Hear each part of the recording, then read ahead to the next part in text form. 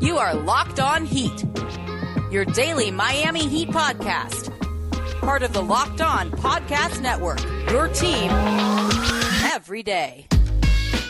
Hello, Heat Nation. I'm David Ramillo, credential reporter and the host of Locked On Heat, part of the Locked On Podcast Network. Please make sure to subscribe to the show if you haven't already, wherever you listen to podcasts to get the latest episodes.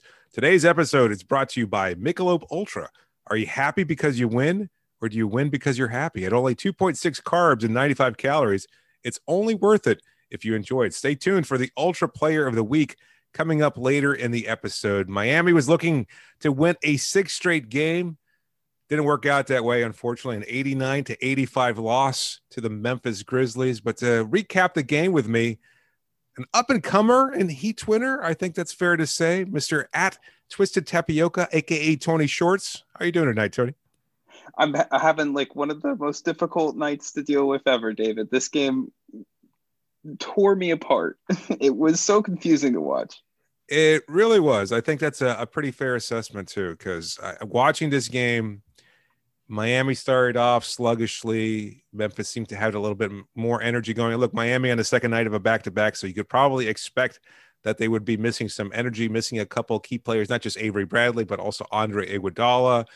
We find out news earlier in the day that the Heat have actually completed a trade for Trevor Ariza, something we'll talk about in the third segment. But as for the game itself, Jimmy Butler going through some lingering injury issue. We thought maybe after last night's game that he might sit out tonight's game, and it didn't work out that way. He was actually in the starting lineup alongside Bam Adebayo, making his second straight appearance after missing the previous 4 games. None of that mattered.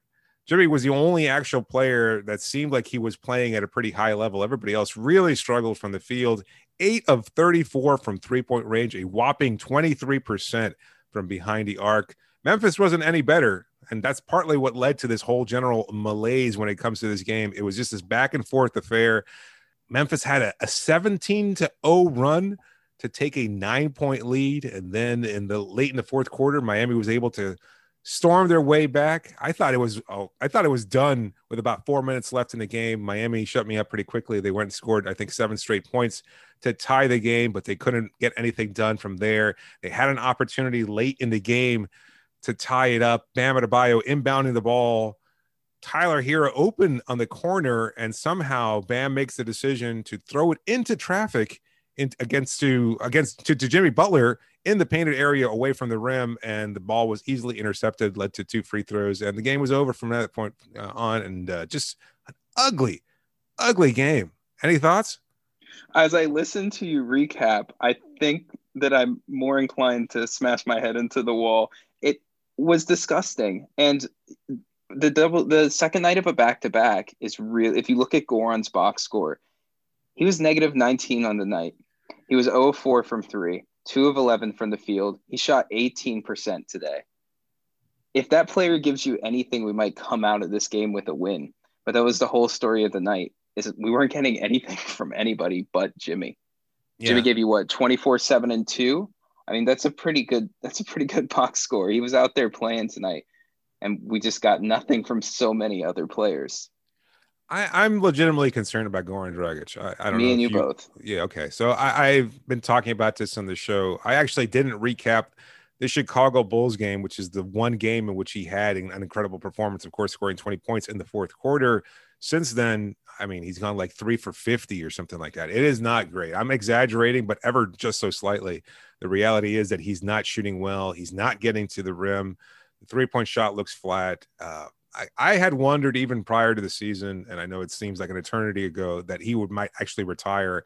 And then we see some bursts here and there. He misses some games due to health and safety protocols, then injury, and the whole rush of the season, the lack of practice.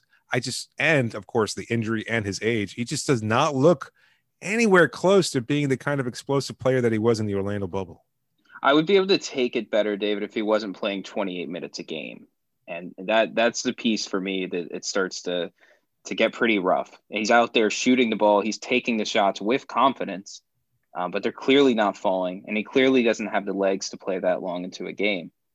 And when both of your starting guards, Kendrick shooting 2 for 10, 1 of 5 from 3, when that happens in a game, this offense is so stagnant. It looks really bad. Yeah, I mean, it sounds simplistic, but that's the reality too. And look, I mean, Goran had an opportunity there, maybe a rush shot at the end of the game or towards the end of the game, and the shot looks just flat. Like Flat. I would have had utter confidence in him taking that shot last season. I watched it now, and the second it leaves his hand, I know it's falling short, and it did. And the number of shots looked like that. Like of his two made field goals, they were both within like 5 feet of the rim, push shots, floaters. He just doesn't seem to have any lift at all whatsoever. And look, it's not. Yeah, go ahead. We talked before about how we expected him to be a piece coming back that would propel this team into winning, and we've actually won in despite of Goran, which is an interesting situation.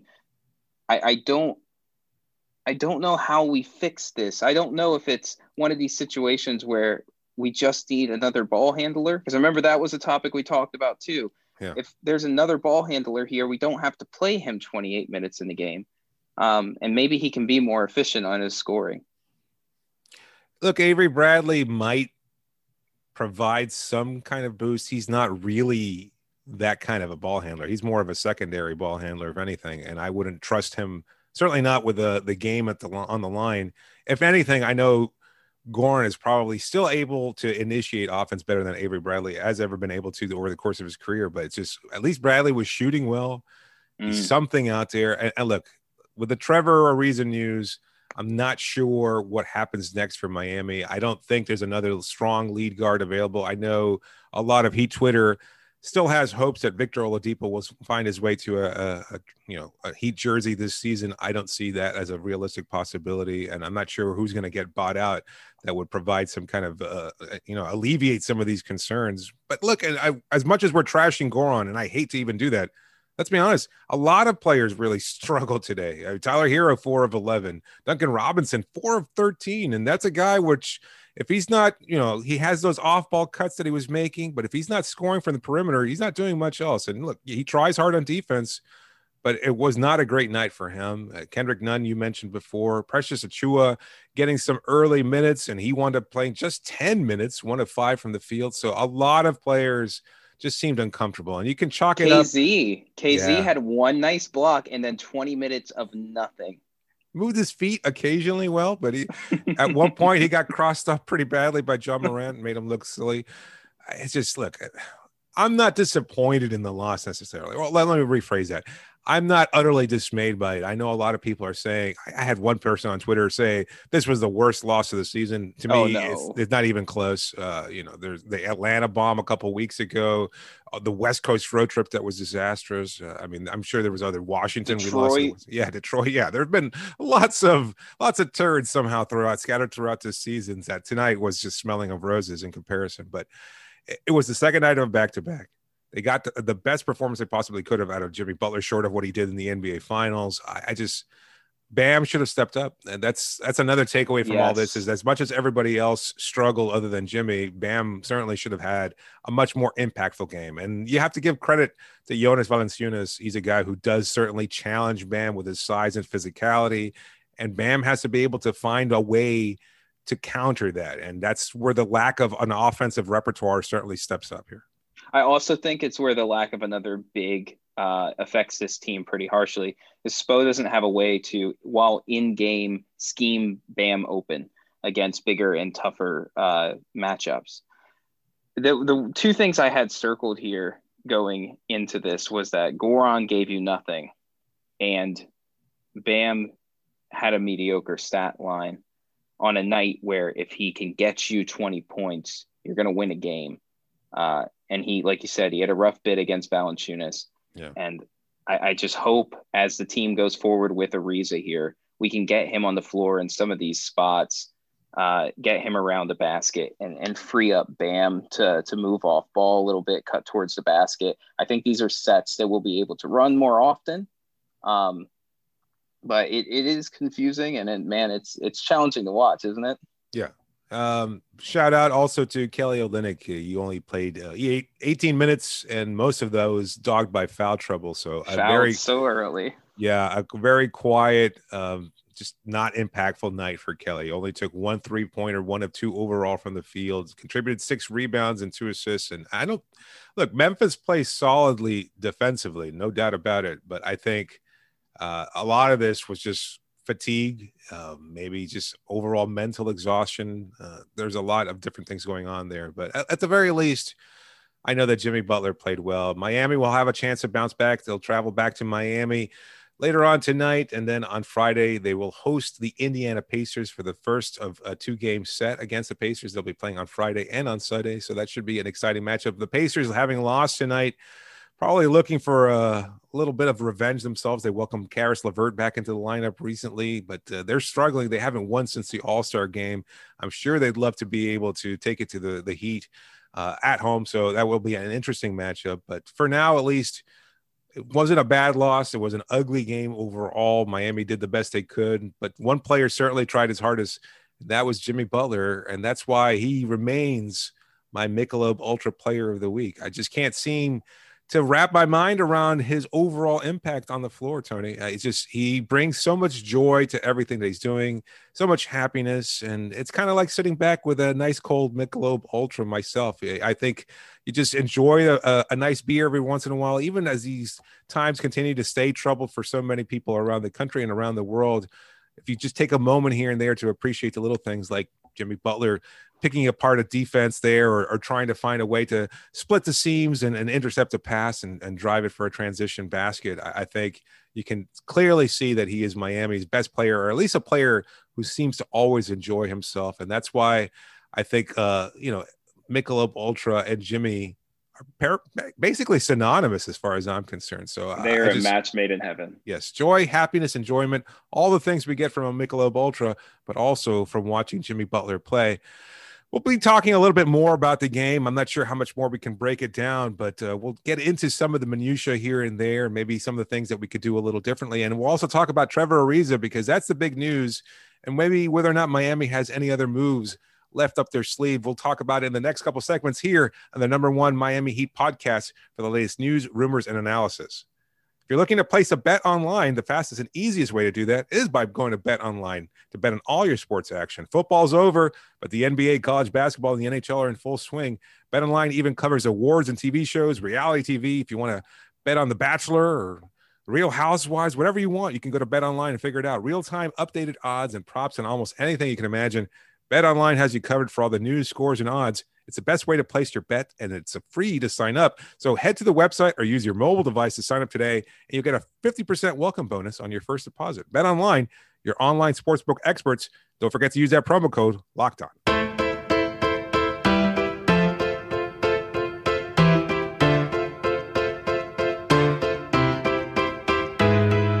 Betting on the NBA doesn't have to be a guessing game. If you listen to the new Locked On Bets podcast hosted by your boy Q and handicapping expert Lee Sterling, get daily picks and quick hitting advice to make the smartest possible wagers. Subscribe to the Locked On Bets podcast, brought to you by betonline.ag, wherever you get podcasts. I'm here with @Twisted Tapioca, star of Heat Twitter, up-and-comer, Mr. Tony Schwartz. We're talking about Miami's loss to the Memphis Grizzlies on a long Wednesday night for so many of us. Look, it was an ugly game. I'm trying to wrap my mind around it. And, the thing is, you and I both talked before the game, and we kind of agreed it was a scheduled loss. And that was even before we were sure whether or not Jimmy would return to the lineup. It just seemed like it was going to be a struggle for the Heat all night. And unfortunately, that wound up being true.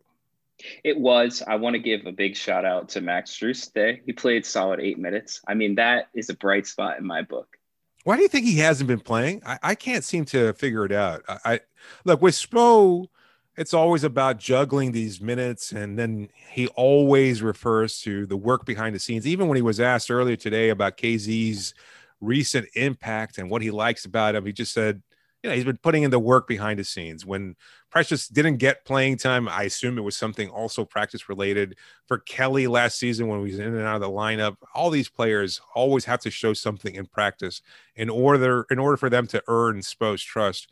I'm not sure how much Max Strus can possibly do in a practice court situation, but he seemed like he was ready. He was impactful. I mean, he took a charge, had a 3-pointer. I mean, what else do you want from the guy?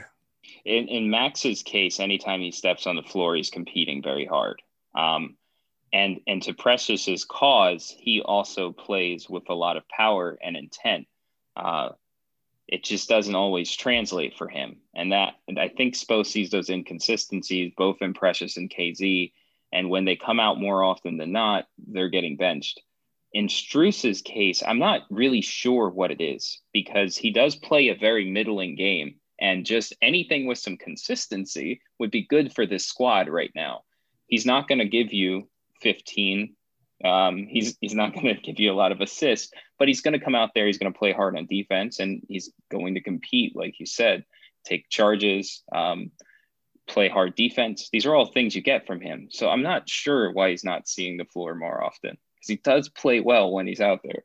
Gabe Vincent also was a guy I thought, with Kendrick struggling early on, I thought we would get some kind of change to the rotation, maybe get Vincent in there, because Goran needs to take a break, and that seems pretty obvious. Yes. And like, Vincent's defense has been so high level prior to his inexplicable benching over the last few games. He can at least provide the theory of some outside shooting, which Miami desperately needed when they went 8 of 34 from behind the arc. So I'm not quite sure what the situation is. How do you rate Spoelstra's coaching this year? Because I feel like over the last 12 games where Miami's won 11 of those, everybody was like, this is Spo. This is Spo from the fucking bubble. We know this guy. He takes chances. He's freaking amazing. So well coaching. I mean, great play calling, expert rotations. And then, he loses the game in Memphis, and we're all like, what the hell is he doing? Why doesn't he put this guy in there? What I mean, is that just the recency bias? Is that just like the passion of fans? I don't know. What do you make of Spo's coaching this season? Look, Spo has legit criticisms this season. The lack of challenging that he does because he dislikes it, the sometimes the rotational choices that he makes it, but far be it from me to criticize this man on anything. He has coached them back into a home court advantage in the playoffs right now, and I think that's mostly on his back because the rotation seemed to solidify going into this winning streak. I also think that there's probably some bit of a master plan here going into the playoffs. I don't know if it's to give rookies more exposure, give the young guys more exposure for trade packages. I don't know if it's to make points because they're not playing hard in practice to shore them up for the offseason. But I'm sure there's some kind of method to his madness. He's not just out here picking players the day of who's going to go onto the court and get time. But it sure seems awkward, doesn't it?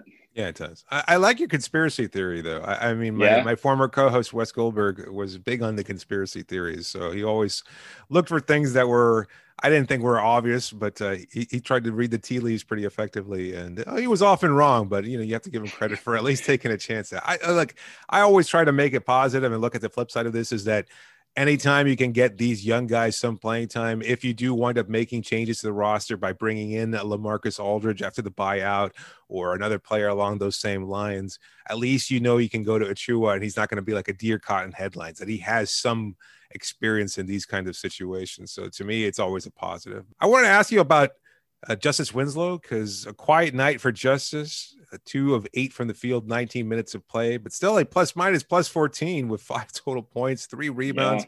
Yeah. I thought he was going to have a much more impactful night. One of the things that I always kind of think about Justice is during the limited time that he was actually available in a Heat jersey, there were moments there where he always did seem like a gamer, like he was up for the challenge. I'll never forget the Philadelphia 76ers playoff series that Eric Reed actually mentioned in the broadcast. And there was Justice stepping on Joel Embiid's goggles, calling Ben Simmons a bitch. And I was like, yes, this is the Justice Miami fans have been hoping for. And it never quite panned out for a number of reasons there. But I was optimistic he'd have a big game. I thought he would want to take it to Miami just to prove what a mistake it was and that he was actually deserving of being a face of the franchise moving forward, which, is probably a big factor in why he was traded last season. But overall, just a quiet night for him. Are you where do you fit on the scale of appreciating or hating Justice Winslow? I think Justice has some weird revisionist history with him where everybody just seems to think that he was like Wade 2.0. Justice definitely had some amazing moments here. And God, did you bring up the best one? That Philadelphia series is amazing. He's really good, man. He plays excellent defense. He's stronger this season too. I don't know if you can tell, but he's putting his shoulder into players. He's taking the ball right to the cup, which means he feels a little bit more secure about his finishing, which was always his problem here. I really, really like the guy. He's one of the few players that if we were to talk about bringing ex-Heat guys back, I would love him and Josh. I would absolutely love them on this team. They would fill out a need immediately.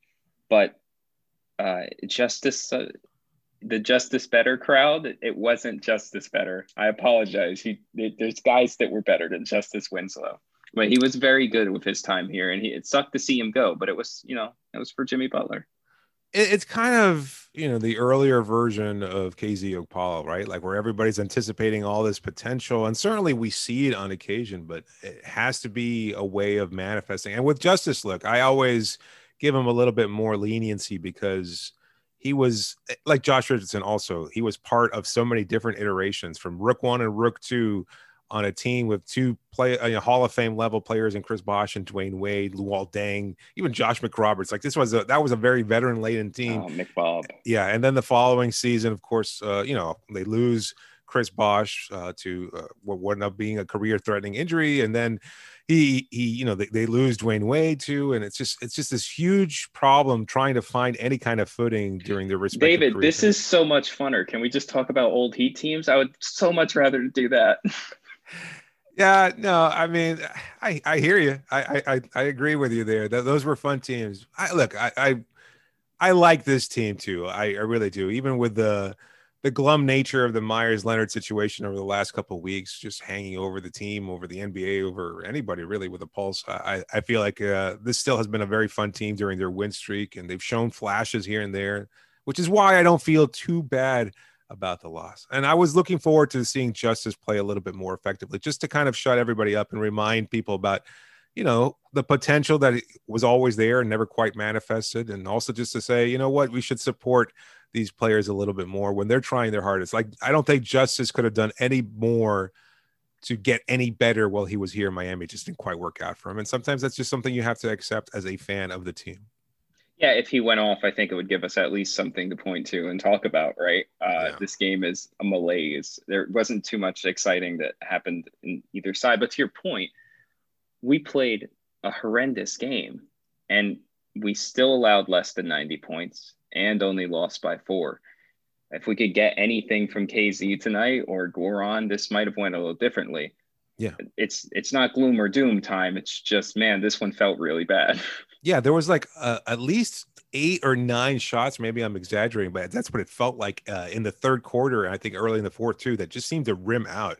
Like they were easy shots or good shots, makeable shots. It just didn't seem to fall for whatever reason. And I know it's a make or miss league. That's somewhat cliche, but also true. And maybe those shots fall and we're just saying, oh, well, it was an ugly game, but they won their 12th out of the last 13th games. And then everybody's all happy and hunky dory and everything's all puppy dogs and ice cream. Unfortunately, it's a little glum, a little ugly. Maybe it's just the Grizzly style. Maybe it's the fact that Miami was tired and missing a couple players. But either way, at least there's the future to look forward to. And a big part of that future is Trevor Ariza.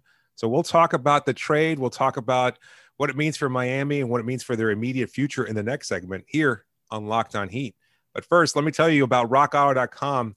Look, I hate ordering auto parts. I don't like going to a store myself. I'm not particularly handy when it comes to rebuilding my car or anything like that. So I go there, ask questions, and the person behind the counter just looks at me and wonders what the hell I'm talking about. I know it's not easy for a lot of you either. So why bother going through that intimidating questioning process when all they're doing is ordering parts on their computer? You've got access to computers in your pocket too, with access to rockauto.com. Just go there. It's a family-owned business. They've been serving auto parts customers online for 20 years. You can choose from hundreds of manufacturers on their easy-to-use site. You get everything you need with just a few easy clicks delivered directly to your door. Why spend more for the exact same parts at a chain store?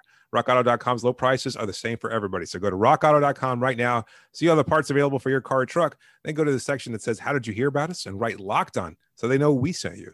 Amazing selection, reliably low prices, all the parts your car or truck will ever need. That's rockauto.com. And when you're done ordering your parts for your car or truck, make sure you grab yourself a Built Bar. We've been telling you about this for a long time. It's the best tasting protein bar on the market. Tony, I'm sure you agree. It's amazing. Low calorie, low sugar, high protein, high fiber, amazing tasting protein bar, 100% covered in chocolate on all 18 delicious flavors.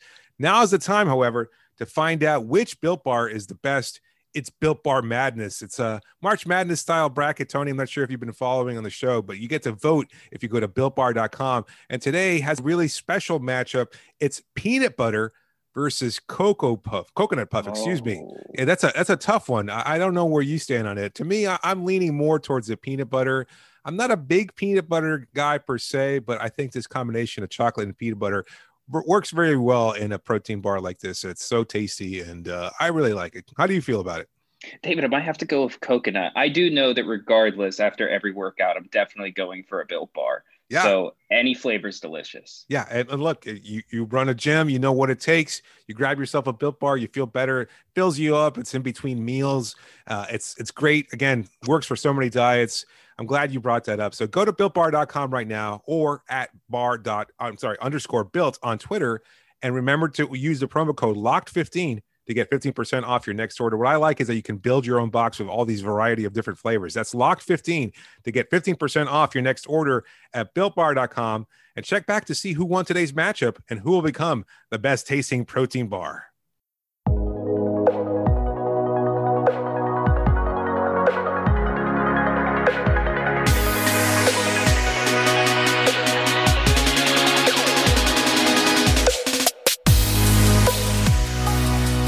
Get more analysis on the top prospects available in this year's NBA draft with a Locked On NBA Draft podcast, scouting reports, draft rumors, mock drafts, and full coverage of March Madness 4 days a week from credentialed draft experts. Subscribe today and follow Locked On NBA Draft. So the big news, aside from Miami losing tonight against the Memphis Grizzlies, is that earlier in the afternoon, the Heat completing a trade with the Oklahoma City Thunder in exchange for Trevor Ariza, who had been out he hadn't been playing all season long, actually hasn't played in quite some time. But the Heat acquire Ariza in exchange for Myers Leonard and a second-round draft pick that was supposed to convey in 2027. We heard rumors about it yesterday. Kevin O'Connor of The Ringer was actually the first person to report that there was a trade in the works there. And we also heard that Miami was potentially linked to PJ Tucker from the Houston Rockets. Tucker would wind up being sent in a trade that was consummated later on that afternoon to the Milwaukee Bucks that involved a few more players. I can't recall exactly. Torrey Craig from the Bucks was sent over to the Rockets, or was it? Yeah, it was to the Rockets. And then, so that's the deal as it played out. For Miami, it doesn't really matter. Tucker's off the board. I know a lot of Heat fans wanted him in Miami, but you get Trevor Ariza, a solid player. He'd been working out in Miami. You saw him working out with noted skills specialist Stanley Remy, who has a facility down here in South Florida. And Ariza had been working out here for a while. He actually was born here, although he lived mostly in Los Angeles in his youth. Of course, there's championship experience, having played alongside Kobe Bryant, the Los Angeles Lakers, and winning a title there. He's played for 9 other teams, so he's a well-traveled journeyman. Kind of the idea of Trevor Ariza always better than the reality of it. But last season in Portland, he only played 22 games there. He spent the earlier part of the season with the Sacramento Kings, who weren't particularly good, and he looked terrible there. And I talked to the host of Locked On Blazers, and he said there were very little expectations for Ariza when he was acquired by the Blazers, but he wound up being a really bright spot for the team. He played defense very well on a team that did not play particularly well defensively. He scored 40% on all 3-point attempts, about 4 per game. With the Blazers, he's that 3-and-D specialist that Miami was looking for, a versatile defender, another big body, a la Jay Crowder. I like the deal. What do you think, Tony? It's definitely the move I wanted them to make if it was between PJ and Ariza. There's so much that he offers you that feels Jay Crowder-ish. He can switch down low to help Bam. He's able to actually hit corner threes right now. I think he was shooting 39% from the corner. He's a great versatile big to add that's going to help your defense. His freakish arm length is going to take something this team does really well, which is force turnovers, and bring it to another step. These are things that I don't know if PJ Tucker could offer. He looks slow. So I'm kind of glad that the team did go that direction, that we ended up getting Ariza. I'm excited for what he's going to offer this squad. Yeah, 7'2" wingspan. I don't think I was really. I didn't realize it was that impressive. He's listed at 6'8", so that's a pretty substantial growth there. But look, he is 35 years of age. He hasn't played since last March. The Blazers advanced to the Orlando bubble, but because of a parental custody situation, a something of a personal nature, I don't think we ever quite got the details of what happened. Trevor sat out and elected not to go into the bubble because he wanted to hash out that personal situation. I'm sure he'll bring it up to media members over the next couple of days or weeks if he's asked about it, and maybe we'll get more clarification. Although, of course, being of a personal nature, we probably shouldn't pry all that much. Either way, he has not played, didn't really report to Oklahoma City Thunder, a team that's clearly tanking, doesn't have any need for a 35-year-old player. While they've been able to get the most out of George Hill and Al Horford, Trevor apparently did not feel quite as interested in joining the effort there with the Thunder. So similarly to what happened last season with Andre Iguodala in Memphis, where he was traded there from the Golden State Warriors and said, you know what, nah, this ain't for me. I don't want to play there. Of course, Dylan Brooks and a couple other Grizzlies players resent Andre Iguodala for never reporting to camp. But either way, he wound up becoming Miami's problem and has been a boon here ever since. We, of course, got Jay Crowder in that deal, so it worked out. But for Ariza, you know, he looks like he's in great shape. He's been putting in the minutes here, working out. And while that's not NBA level competition, Spo probably has scouted him to some degree. They probably sent somebody over there to monitor his progress. And he's already entered health and safety protocols. He's been quarantined for some time with a hope that he'll actually be able to participate this weekend for the Heat. So he's probably not going to be available on Friday. I would say he's probably in on Sunday's lineup. What's the role for him here? Does he start? He doesn't replace Olynyk as a starter, but no. But I'm going to tell you, when Kelly is in the crunch time of games, he's typically on one of the weaker offensive assignments. That means that Jimmy and Bam for 30 minutes a game are taking the toughest challenges on the court night in and night out. What Ariza does immediately, regardless of how well he knows the defense and the offense, is give you on-ball defensive switchability. So he comes onto the court. He doesn't really know the defense, but he knows NBA basketball, and he can play in isolation against on-ball defense. He can do that. He can give that to you right now. But Kelly's been very good. I think the idea, if it's out there that fans want Ariza to start over Kelly, is kind of crazy, but he'll definitely get spot minutes. He's going to help this team tighten up its rotation going into the playoffs. And what was the one thing that me and you both said going into this game and why it was going to be a scheduled loss, but the team just looks tired in back-to-backs. Fresh legs that can just give you impact on defense and take corner threes is really going to help your stars play better. Yeah. And I will caution everybody. I know a lot of people are saying trades, and we've all been kind of foaming at the mouth since the offseason. Like the talk of Giannis Antetokounmpo built us into this incredible fervor. We were all like desperate for something to happen. And then when that fell through, we moved on to the next big thing. It was James Harden. We were like this close. We were like the Danny Ainge of fans here, waiting for a next move to happen. And of course, it falls apart there too. And then it's the little deals here and there. Victor Oladipo, he's next, and that doesn't happen either. So now it's our first trade of the season, probably not our last one.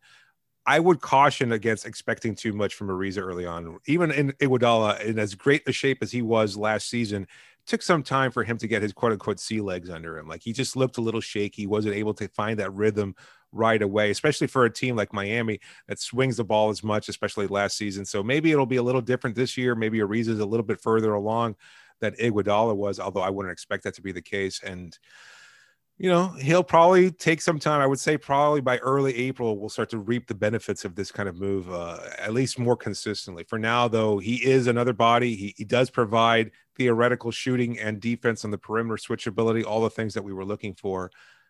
I don't feel like this is the last of the moves either for Miami. Mo Harkless obviously has not become any kind of factor for the Heat this season. Achua's minutes have been up and down. His consistency has been all over the place. I don't think the Heat are willing to trade away KZ Okpala yet, but he's still a guy that you can groom under Trevor Ariza, kind of in the same model as far as physicality. And they seem to have a very similar body type, although Ariza is much older, clearly. And you know, Okpala, I think, has a little bit more athleticism and hops than Ariza does at this point in his career, but similar in body type anyway. I still think they need to add somebody else. I think they'll still look to add a LaMarcus Aldridge if he becomes available. Maybe they'll look to add a guard. I just don't see a lot of names out there. I know we talked about this before, but what's the move for you as far as what's next for the Heat? I think it's an unpopular answer, but I really do think it's a guard. It doesn't matter what their star level is. We just need a guard that can facilitate in the pick and roll. Just someone that can operate an offense. And there's a lot of guys out there. There's a lot of names that kind of fit the bill. The Jeremy Lins of the world, the Shabazz Napiers. There's people that are available that we don't even have to trade for to grab. My issue, you brought up Gabe Vincent earlier and how you were kind of excited about his defense. I would be happy if I never see another Gabe minute. Gabe is the run starter. When he's on the court, other teams start runs. I'm just not his biggest fan. Now, saying that, he's also he's been given a bad bet. His role switches almost weekly with this team, and the minutes that he gets switch game to game. So it's not even all on Gabe's plate to deal with the problems that he's been gifted. But it's got to be another pick and roll ball handler. When Kendrick Nunn's shot isn't falling, he's kind of useless out there. So we're left with a lot of Goran minutes, which, as we saw tonight, didn't work out the best. Yeah. It also marks the end of the Meyers Leonard era, one that ended a lot more briefly than a lot of people expected it to. And I don't know how to feel about the situation. I guess I'm glad that Meyers is gone from the team, although I did not expect it to take the bad turn that it has. I've talked about that on a number of occasions there. I don't know if you have any parting thoughts on Meyers or his exit. Well, and this is a good opportunity for me to plug my pod too. So on In the Lane, the last episode that we recorded was with Marlins president David Sampson, and he gave voice to the idea that this was an organization that is led by a very prominent Jewish community figure in Mickey Arison, who donates a lot of money to Israel and supports a lot of causes there.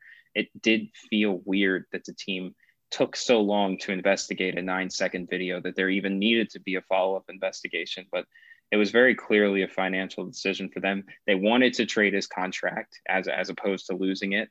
They didn't want to just cut him and lose the disabled player exception. There is a business element to that, and I totally understand it. I think that in my perfect world, though, that player would have been cut after that incident.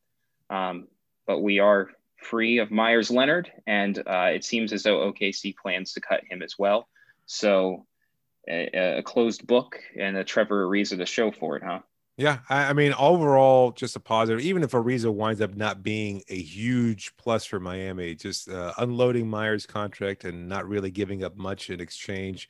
Look, Leonard wasn't going to play for all the off-the-court bullshit and all of his behavior and everything else that made him persona non grata for Heat fans. At the very least, you wind up getting some player with some potential there. Meyers wasn't going to be able to contribute at all here. So I think it's glad that they were able to pull off the move. I think it works out for Miami in the long run. I think they'll be able to get the most out of Ariza the same way they did Iguodala, Jay Crowder, and almost anybody else who has ever worn a Heat uniform. So it's going to pay off. I still expect there to be a little move here and there throughout the rest of the season, whether it's at the trade deadline or in the weeks after that. We'll see what happens. You never know with Miami. I was just talking about this yesterday. It's so hard to predict what the Heat are going to do. Pat Riley always with a something up his sleeve, and you're never quite sure what's going to happen until it does, until the news breaks. But we'll have you covered with all the news, all the breaking notes, anything that happens over the league over the next couple of weeks. We'll be sure to cover that. But Tony, thank you so much for stopping on the podcast. Why don't you tell my listeners where they can find you? You can follow me at Twisted Tapioca on Twitter. That's Twisted Tapioca, all in one word, spelled exactly as you think it is. My podcast is on Spotify, Apple Podcasts, Stitcher, anywhere you can find podcasts. If you search In the Lane, you will find my podcast.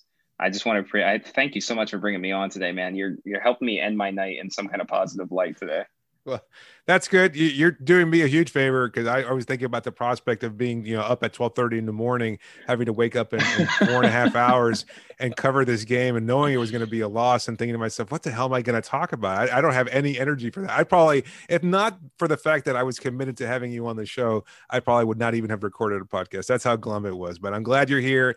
You definitely brought something to the table. And make sure you always follow Tony and his great work. It's a really good podcast. He's had some great guests, myself included, and I think you'll find a lot of great guests appearing on the show in the future. So make sure you keep up to date with everything that Tony's producing and follow him on Twitter. Just a reminder, you can always reach me via email at lockedonheat@gmail.com or via Twitter using the hashtag AskLOHeat. Be sure to please subscribe to the show and leave a review. I'm David Ramil, signing off and thanking you as always for your support.